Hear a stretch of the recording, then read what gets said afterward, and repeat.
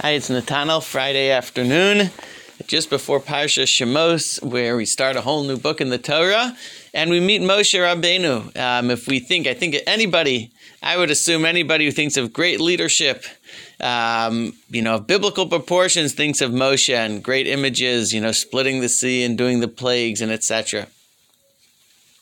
Rav Hirsch, as he introduces us to Rav Moshe, time and again points out, he says, Moshe Rabbeinu is named Moshe by the daughter of Paro when she pulls him out of the river, but she doesn't name him Mashui, pulled out, but rather Moshe, you should pull out. And she raises him, as Rav Hirsch explains, with the concept that if you were pulled out, then you need to pull others out. And she raises him and invests him with a concept of responsibility that since you were blessed and given this opportunity to be saved, you need to move forward and save others. You need to be looking for a chance to help others. But as the Torah goes on, it shows that Moshe Rabbeinu was not naturally a daring, dynamic person that we might expect, a person who is just energizing and inspiring. Moshe was a hesitant person, was a thoughtful person. He looks around before he makes decisions, the Torah says. He sees Jews in pain and he feels pain. And that's what motivates him.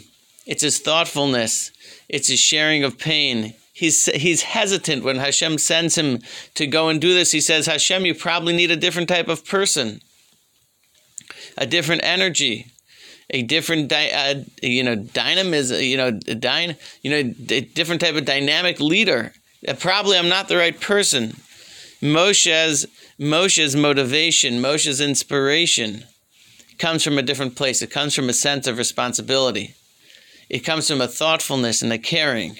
And that was something that gave me pause as I read it, because I think the images that we have in our mind of Moshe are different. It's a great leader doing what needs to be done in the face of everything, and daring and courageous. But Moshe's thoughtful and caring, and it's important to think that he was empowered, and he obviously by Hashem, but he was raised with the idea that if I was saved, I need to save others. I need to take my personal traits, my abilities, if you will, invest them in paying it forward and using it with my skill sets. Interestingly, Rav Hirsch goes on and says, these traits of Moshe are the ones that make him uniquely appropriate. A messenger of Hashem is not about himself.